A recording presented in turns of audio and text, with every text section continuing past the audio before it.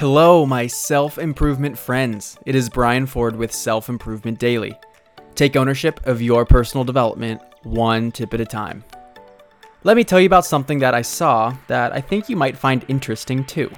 I was on a run in the morning. I just picked up the pace because I was nearing the end when I saw probably 20 pigeons all on the sidewalk in front of me pecking at something. With my blistering pace, I startled them as I gained ground, and naturally, they all got up in a fuss and flew away at the same time. Makes sense. As I approached, I startled them, and they relied on a built-in fight or flight response that has helped them to survive for hundreds of thousands of years as a species.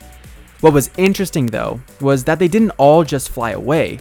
They all scattered randomly at first, then came together and flew in a coordinated pack with a strange amount of order. I believe the way pigeons responded to me as a threat in this situation is very similar to how we as humans respond to threats. We also have responses built up over generations of survival of the fittest and evolution, but something we underestimate is that we also have responses built up over our lifetime that we've come to find comfort in. When we're exposed to a threat, and not necessarily a physical threat, but an emotional, social, or psychological threat, many of us turn inward out of emotional protection. The opportunity here is if we take an extra moment to think through our unconscious response, we might be able to pursue a distinct advantage. Let's use the pigeons here as an example.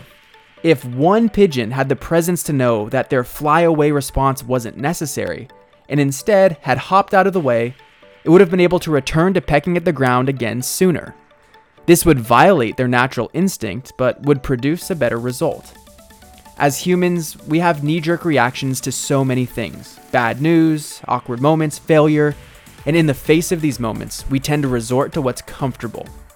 But what might be more advantageous is if we can continue on and discover the opportunity hidden behind the knee-jerk reaction, then we can begin making progress more often and in a more meaningful way. Thank you for listening, and I'll see you next time on Self-Improvement Daily.